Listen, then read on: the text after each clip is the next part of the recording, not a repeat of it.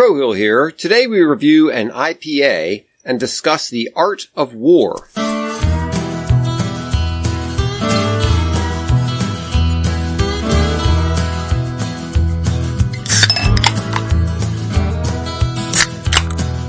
Hello and welcome to Beer and Conversation with Pigweed and Crowhill. Good evening, Pigweed. Good evening, Crowhill. What's on your mind today?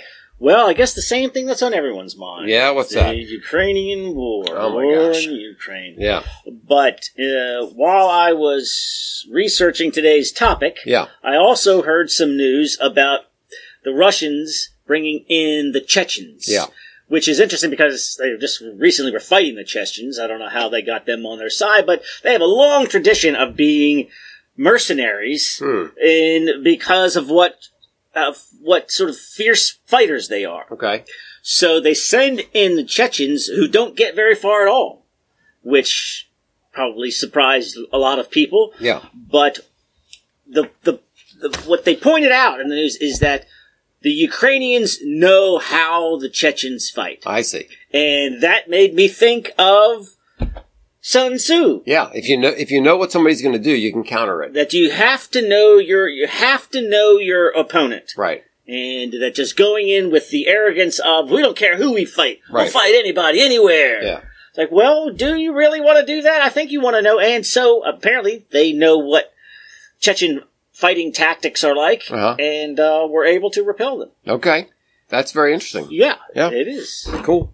All right, so... What else is interesting? Yeah, what is this beer This here? beer, which might be the beer I've been trying to brew my entire career. Is that right? Well, Yeah. it's It might be. It's okay, so just All right. first comparisons. Yeah.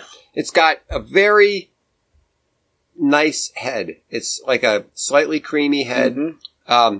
The color is kind of coppery. Yes, It's coppery. it looks very nice. And so I'm not getting a huge amount of hop aroma, but it's some. the as I brought up in the past, the California Budweiser Yellow, mostly hops IPA is not my thing. Right. I like a little bit of a malty backbone, as they say, East Coast style. And how I got this, and you can do that using crystal malts.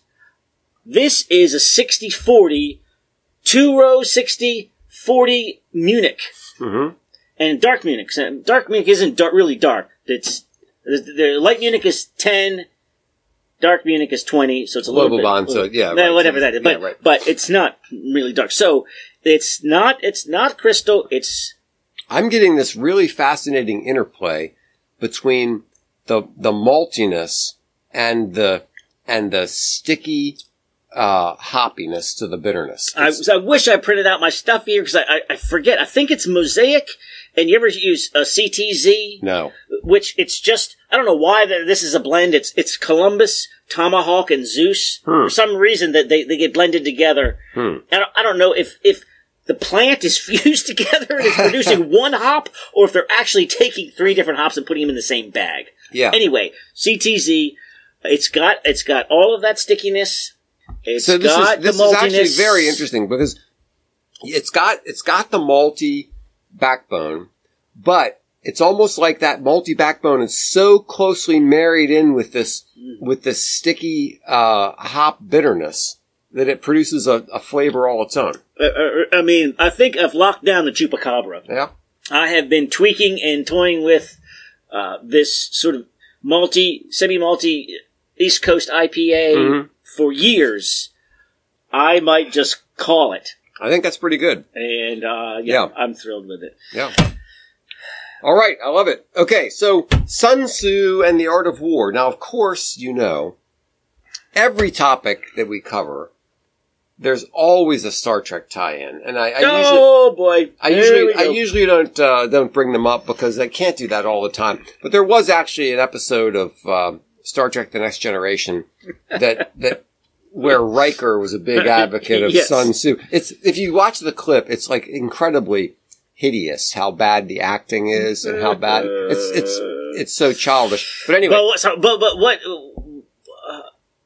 what is it? So he's ready to destroy the Enterprise and all of humans, and it's Riker's devotion to Sun Tzu that but there's a Sun Tzu element to his lack of fear. Yeah. That he is so impressed by that he says, "No, never mind. I won't kill you all. I won't kill you all, and let's go have a beer, and you tell me more about this Sun Tzu guy. I gotta hear more." It's really cheesy and stupid, but anyway, there's actually, almost always. If you don't mind, do you mind if I do the pronunciation Sun Tzu? Can I do that the rest of the show? If or would you you want, rather not hear that? I'd probably rather not do it. Yeah.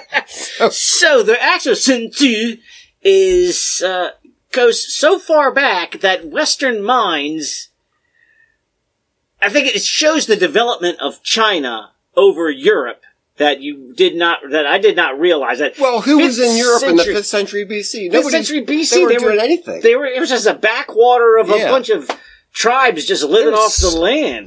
They were scraping animal hides with rocks and stuff. There was yes, and so in the 5th century BC, it looks like feudal Europe. So it's basically 1,000 years ahead of time. Yeah. Right? Yeah. Like the armor, the warfare, the way that the feudal lands are divided up, the way that the idea of, they bring up the idea of chivalry, which we did a fantastic show on. Yes. But again, that was 1,000 years after Sun Tzu.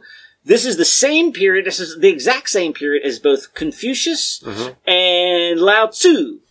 So Taoism and Confucianism and the art of war all come from essentially the same region and the same century. So what I learned listening to Melvin Bragg. Man, I wish I heard that. Yeah. So, by the way, if you're interested in history, science, or just like cool conversation by smart people, listen to the In Our Time podcast. It's actually very good. It's really great. So, one thing that he mentioned about this particular book is that this came out of a period where the Chinese were sort of obsessed with classifying things.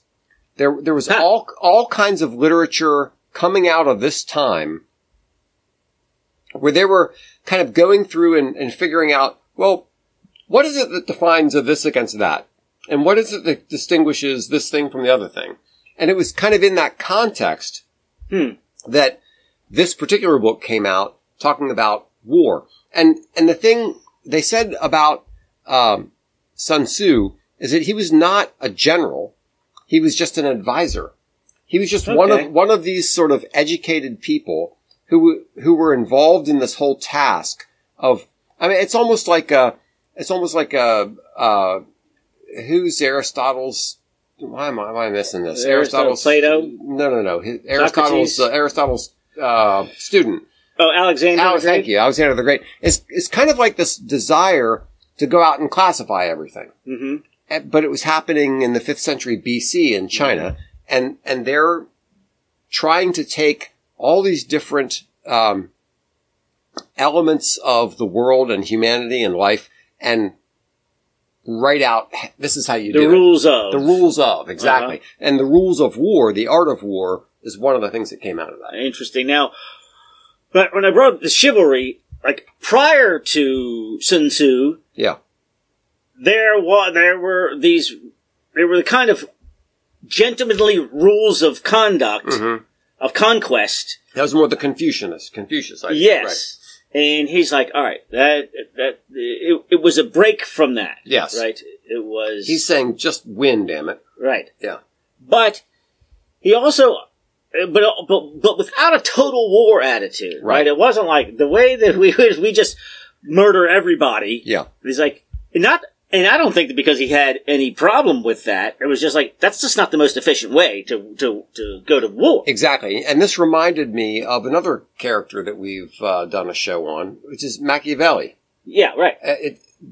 Sun Tzu's Art of War reminded me of this, just forget morality, forget all this other kind of stuff. Here are the practical things that you need to do. Yes, in Machiavelli, he had both the Christian morality and the classical ideals. Right. And he didn't care about either of them. Exactly. He was just saying, forget all that stuff. That's not how you're going to win. If you want to win, if you want to make money, if you want to... Now, I know that in modern warfare, that in terms of, let's say, the Viet Cong, which I'm going to get into later, Yeah.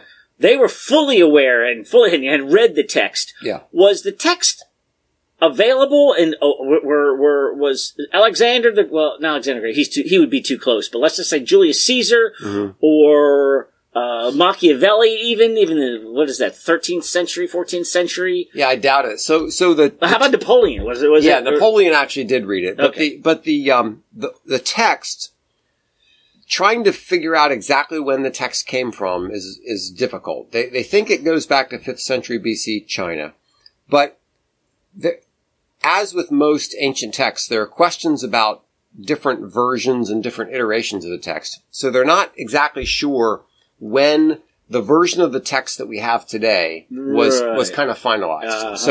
So it probably originated in 5th century BC China and maybe went through some revisions a couple of centuries, and the version that we have today may possibly be like 2nd or 3rd century BC China, but the kernel of it started farther back than that. Yes, so it's not very long. I didn't read it. I only read summaries of it. But even the parts that I did listen to, it's only an hour long. Yeah. To have somebody read it, so it's not.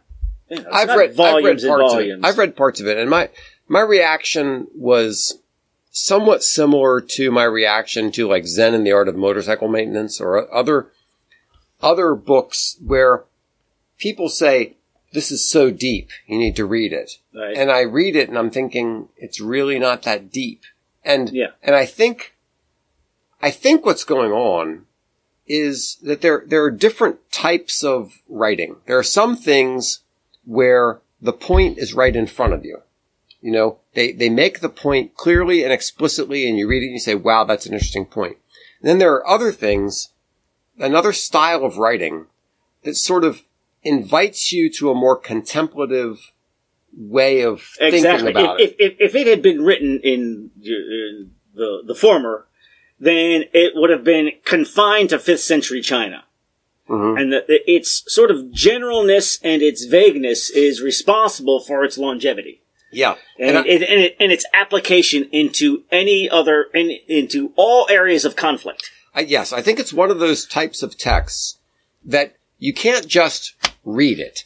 You have to spend some time with it. And so, like the sections of it that I've read, I read through them the way a 21st century American would read through it, and it didn't do anything for me. But now that I've like read some summaries and some other applications and things of it, I realize that's not the way you read this text. Yeah. The way you read this text is you read a little bit and you stop and you think about it.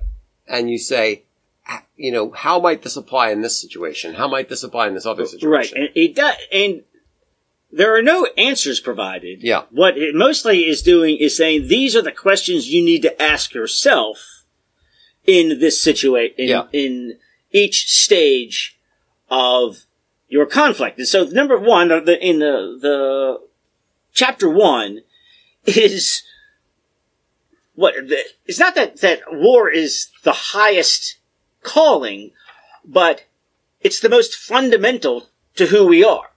Like every creature is in conflict with everything.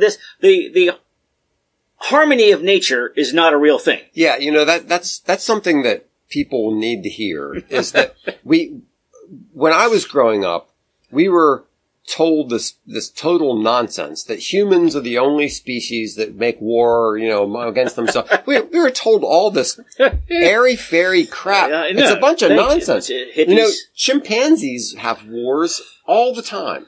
They rip one another to shreds when they cross boundaries. They don't. Animals.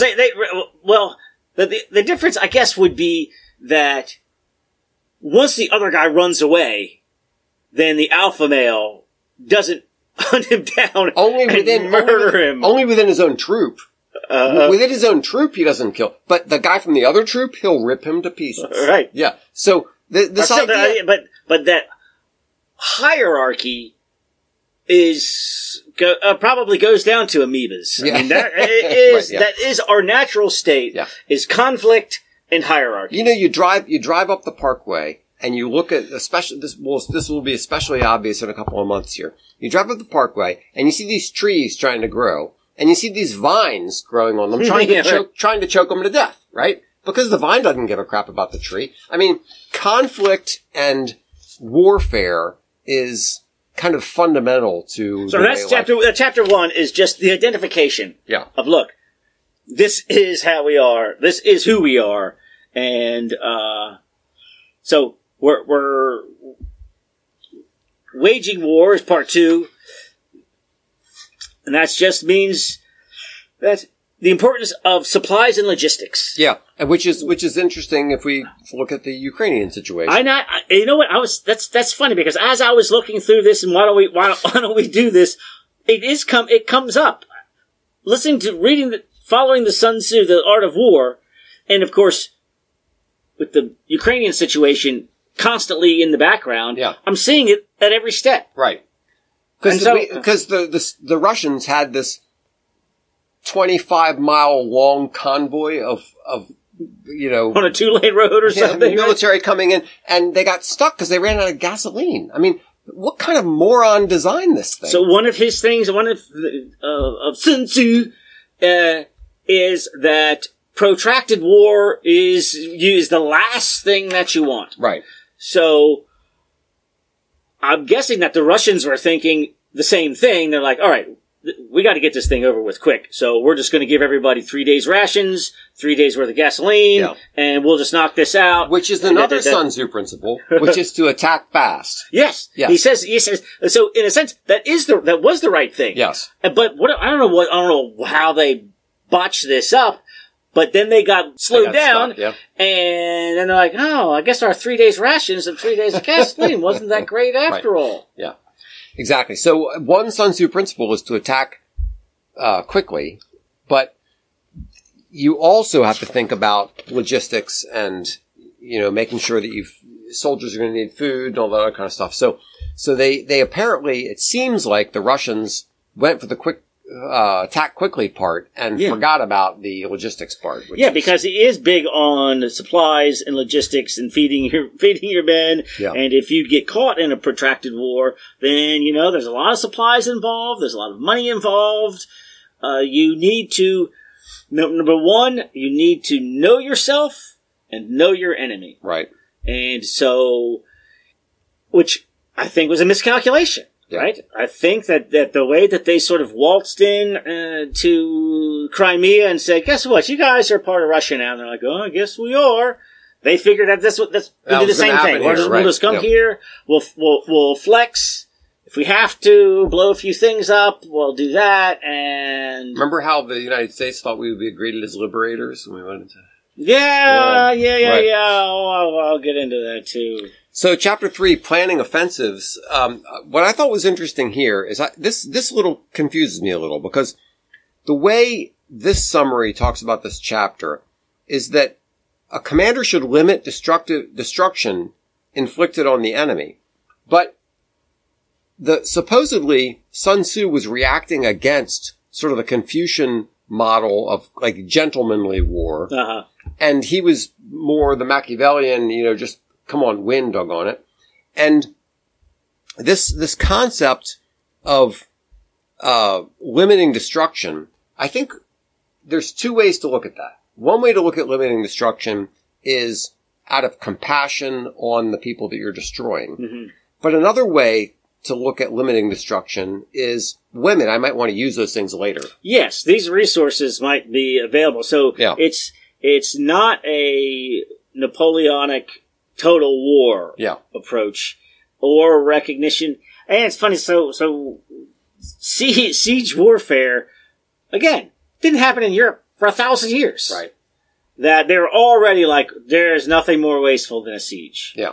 And can you imagine how boring it would be? Like, you're really just going to sit there and wait till they starve to death?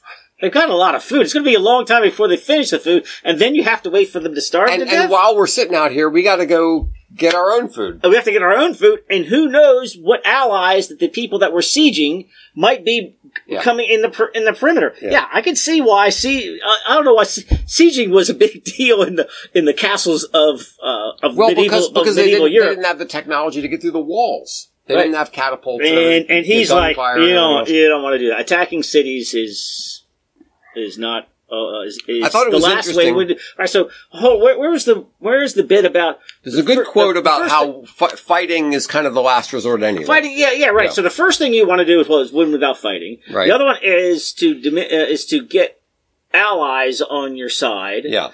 The third way is actually fighting the army in the field. Right. The last thing you want to do is engage in a dumb siege. Right. So, all right, military disposition. All right, knowing when to attack and knowing when to defend. My thought on that was, well, I mean, that is super vague and super correct. But let's just say you meet your enemy on the battlefield, and you think, my gosh, if I give them a chance to rest and get resources, we need to attack now. Yeah. Well, that could be rash. That could be, not quite patiently assessing the situation. Right. But if you don't do it, it could be now this is hesitation. On the one case, it's hasty and irresponsible. Mm-hmm. The other, it's cowardly and hesitation. Exactly. And how do you know? This reminded me of, there's sort of a bias in our culture against military people. It's like military people are stupid. People who can't do well in business or politics or whatever else, they go into the military. And I think that bias is really wrong-headed, because in order to be an effective commander, you need to be really, really smart. You need to think about all kinds of different questions. These, people who rise to the high ranks in the military, they are well-read, very thoughtful people who have been studying things like this to figure out, okay, how do I know the difference between being too rash or being too timid? Yeah. How do I know the difference between, capitalizing on a situation? As far as Sun Tzu is concerned, he's just saying, don't be rash, don't be too timid, right? It's like, yeah, okay, I get that. That's obvious. But, I mean, right. How do I do it? How much time do I take to send out scouts? Yeah. Find out, which has got to be the crappiest job. Yeah. I mean, ballsiest job, right? So, all right, I need you 5 guys to get as close as you can to their 50,000 people without being found out. Count all of them and then come back and report. Yeah. But that is the kind of intel you need. The arrogance of, we don't care who they are, what they are. We're the baddest army in town. We're going to go kick their A's. We don't need to know anything about them. Well, Sun Tzu's going, all right, that's exactly the way you get killed. Yeah, right. Thanks for joining us for Beer and Conversation with Pigweed and Crow Hill, where you'll find lighthearted chats and deep dives. We hope you enjoy our beer reviews and banter. After which we cover everything from Tolstoy to Thomas Sowell. From God to the Green New Deal. From UFOs to UBI. From Ted Cruz to time travel. From home brewing to homeschooling. From transcendentalism to trans madness. You can reach us with your question or comment at pigweedshow@gmail.com. Exactly, because when the other guy knows everything about you and you don't know anything about them, they have a huge advantage. And right. So anyway, I've listened to some lectures by people from military colleges and whatnot, and I'm always astonished. And this is just betraying my bias growing up, thinking of the military as not being all that smart. Just the way I was raised. They're really smart. Right. When you get up into those upper levels of the military, those guys, they know what they're talking about. Yeah. I mean, the guys out of West Point and Naval Academy, and these guys they've studied stuff, schooled in all of this. And think about it, they've got to. I mean, the safety of the nation is at stake. Right. You think you're going to put a bunch of morons in charge of that? Right. But the thing that what has impressed me is administrative level. Actually, I think I've noticed it more when I started reading about the Roman Empire. Yeah. It's yes. Operations and supply and all that yes, stuff. It's amazing. Administration, right. Yeah. I mean, if having food in modern age, toilet paper, you can't have all the bullets over here and all the toilet paper over there, right? I mean, so it's the most mundane, boring aspect of war that wins wars, really. Supposedly the Russian army claimed, or some Russian generals claimed that Spam helped them win World War II. Having this high protein, high calorie meat, right? Didn't go bad. Compact, never goes bad. Yeah. All right. Strategic military power, managing your troops in all situations. Yeah. That one didn't really. No. But then I think, what's interesting is it looks like 8, 9, 10, maybe even 11 are all have to do with the terrain. Yeah. Well, I'm going to back up to 6. Okay. Right. The enemy should be forced to react or be provoked into reaction. A commander should not make it obvious where he's attacking, but probe and find the enemy's weakness. And so not only did I read some stuff about Sun Tzu, but I also read some of these, Sun Tzu and marketing, Sun Tzu and business, and that other kind of stuff. And they try to apply these things into a business context. And the idea is, so one example was United was trying to attack Southwest and beat Southwest in the cheap flights for short-term stuff. And so you would call that the battlefield. Yeah, exactly. Okay, it's right because you could be the niche market for high-end flyers. Yeah. That would be one battlefield. Yeah. The other battlefield is the appeal to the cheapest. So while United was attacking Southwest in this particular market, Southwest then looked at where does United make its money, and saw that United was making most of its money in these longer flights. So Southwest started challenging them on the longer flights. So like a flanking move. Yeah, exactly. and cut into their revenue source and made it so that United could no longer attack them in that other area. So kind of drove them back. Yeah. Yeah. Total military application. Yes. Yeah. It's kind of interesting. I mean, if you think about business, some things about business are very similar to some things about war. Yeah. And I could see, politics, sports. Yeah. I mean, anywhere that there's competition and conflict. Yeah. That's some of these principles. Yeah, think about it with football. Don't attack them where they're strong. Attack them where they're weak, and make them think you're attacking them over there, but attack them over here. I mean, it's the same basic sort of. Right. What do they say that the Sun Tzu is that all of war is deception? Right. Right. It's making you think that this is what your interest is, and so if you're getting ready to move on a company, you would make them think that you were doing something else, right? Yes. Right. And all of a sudden, when it's too late, they realize what you're actually doing. Yeah. So what are the other? And this gets that same principle gets into these, maneuvering the army, occupying the high ground, understanding what's going on with the terrain, all that. Obviously, both commanders know what's the good ground. So you beat them to the good ground, knowing that this is where you want to be and not down there. He must know that too. How do you get him to attack uphill? Well, that's exactly what happened at Gettysburg, right? The North took the ridges before the South got there, right? And the South ended up just destroying. So you're way out of your element. Yeah, we've got two choices here. You go home, right? Was it Buford? I'm not sure exactly who it was. There's but Chamberlain, dismounted cavalry, near the seminary, near Seminary Hill. Yeah. Took the high ground, and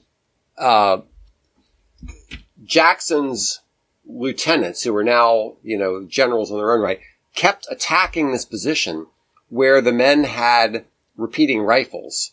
And so the Union got the high ground, and the South just kept attacking it, and that like ruined the position. That was day one, and that ruined their positions for the rest of the battle, because now the North had the high ground.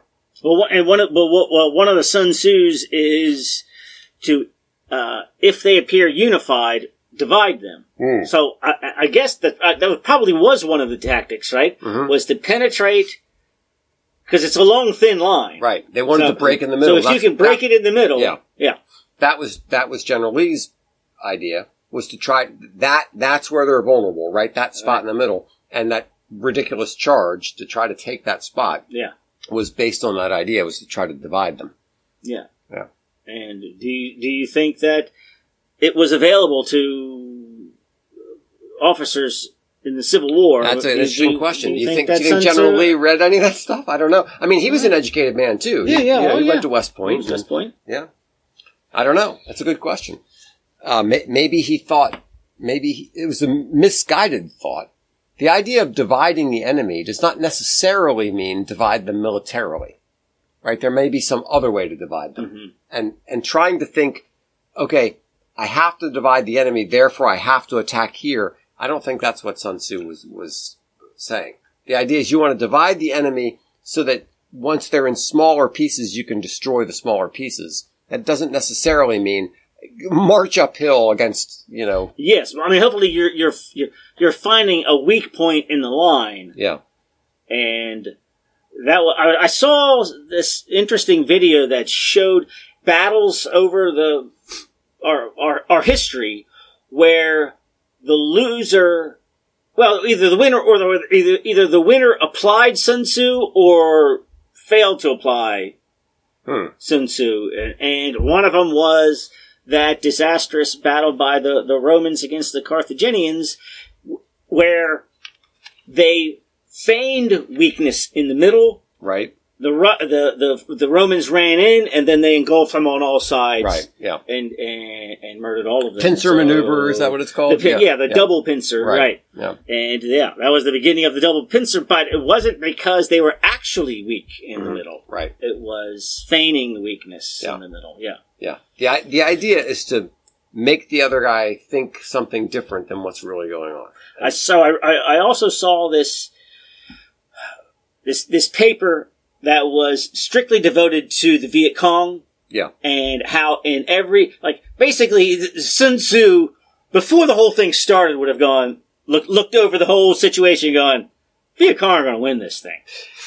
Because, and has been an inspiration to asymmetrical guerrilla warfare before there was, which didn't exist in his time. But his teachings have been finding weakness in the enemy. Yeah. So actually that's an interesting point. So one of the things that came up in the, in our Time podcast about Sun Tzu was that Sun Tzu seems to be more applicable to the underdog.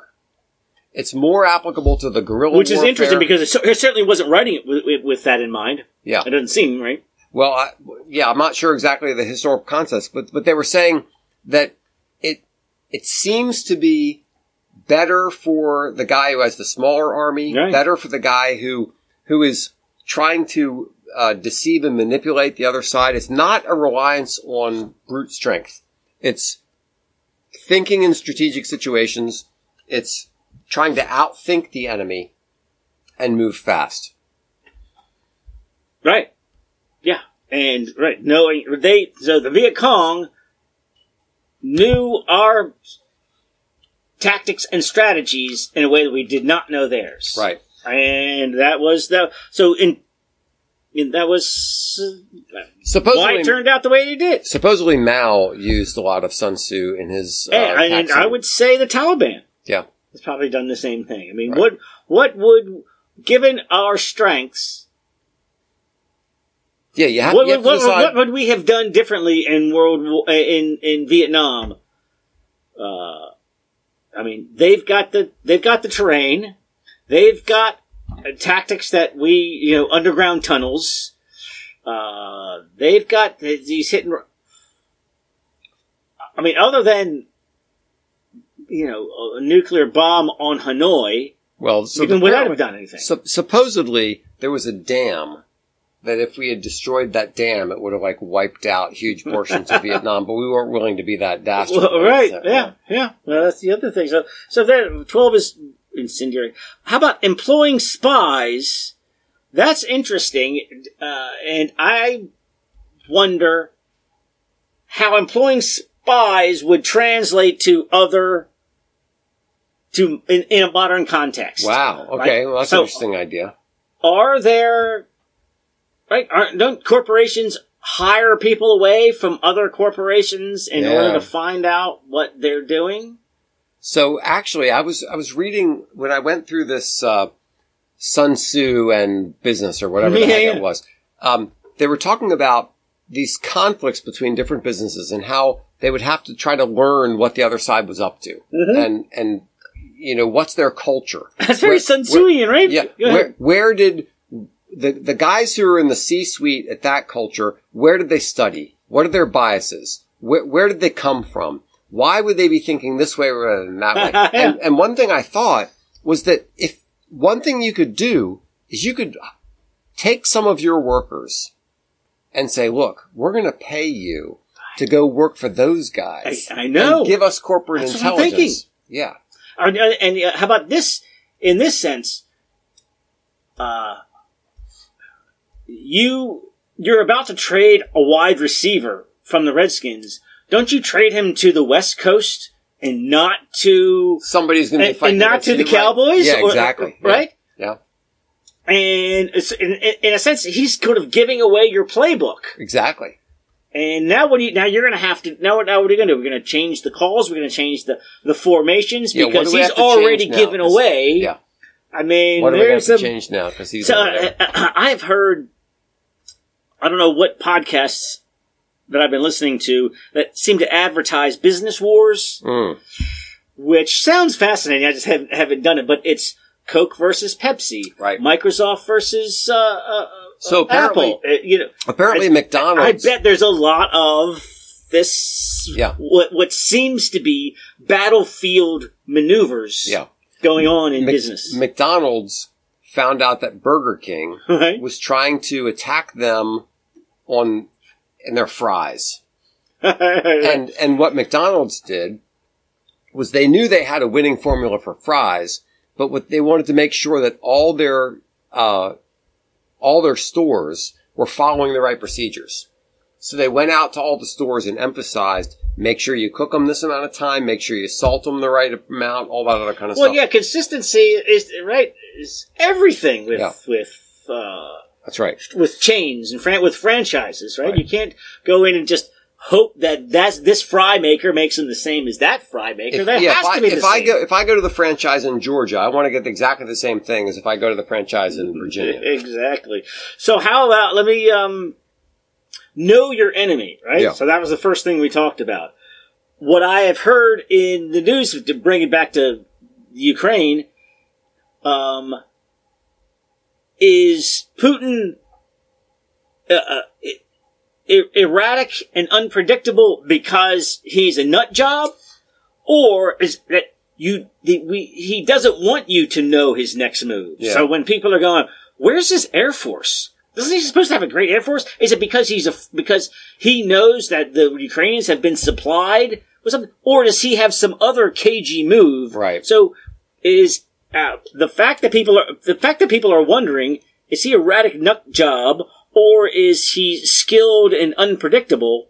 Crazy like a fox. Like a fox. Is it working in his favor, or is he actually just really doesn't know what he's doing? I really don't understand why Russia is having such a hard time putting down Ukraine, because Russia has a huge air force. Why aren't there planes? Why aren't there planes attacking? I'm not obviously I'm not in favor of the Russians here, but hopefully they're not listening to our excellent advice. Yeah, I don't understand why the planes aren't attacking positions in Kiev or whatever. I know, it's Kiev. My entire life, until 5 minutes ago, it was Kiev. You know what I heard? And now everybody, where's the Kiev come from? Here's the deal.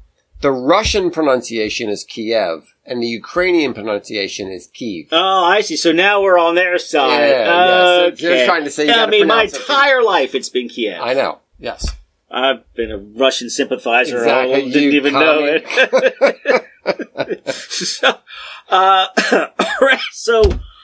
I don't know what to say. So, I love prison shows, prison movies, prison documentaries. Yeah. From all that time you spent in prison. Well, hey, let's not talk about that. Okay, I don't yeah. want the kiddies out there to misunderstand. Get the wrong idea. Get the wrong idea of what a badass I am. Yes. I remember you talking prison. about shivs in an episode. Of Yeah. Prison gang leaders. Yeah. Reading Sun Tzu. It makes sense, right? It's all about waiting for your the right opportunity, knowing your enemy. Right. It's like, all right, so the other gang leader, the leader just got shipped out to another prison. Yeah. Now's the time to strike. You know what I mean? Like, why wouldn't it apply to... So one thing that I got from the In Our Time podcast about this was it's really about Sun Tzu. It's not really about war. What it's about is thinking in strategic situations. Right. That's right. Exactly. That accounts for its longevity and its application in so many other areas. That's right. Yeah. How about in love? Do you think you could provide that for conquering women? I'll have to think about that. Well, at least look for their weaknesses and vulnerabilities before you strike. Yeah, I don't usually like to think about conquering women, to tell you the truth. Do you know that is the exact word in Mexico that is used to woo, to win a woman's favor, is conquistar. Yeah, yeah, that's the word is conquer. Okay. But I mean, in a loving way. I kind of like woo better than woo seems more like it's like more like inviting. It's more inviting than conquering. Yeah. I mean, a man has got to be a man, but still, I still kind of like the woo side of that. All right, Sun Tzu. There's it's very interesting. I heard about it my whole life, but really never just taken a few minutes out to go, all right, so what exactly is going on with this art of war? Heard it referred to in so many times, but I get it. Yeah. Yeah, so I want to, I've read some of it. I want to go back and take a portion of it, just some small portion, and like think about it for a few days.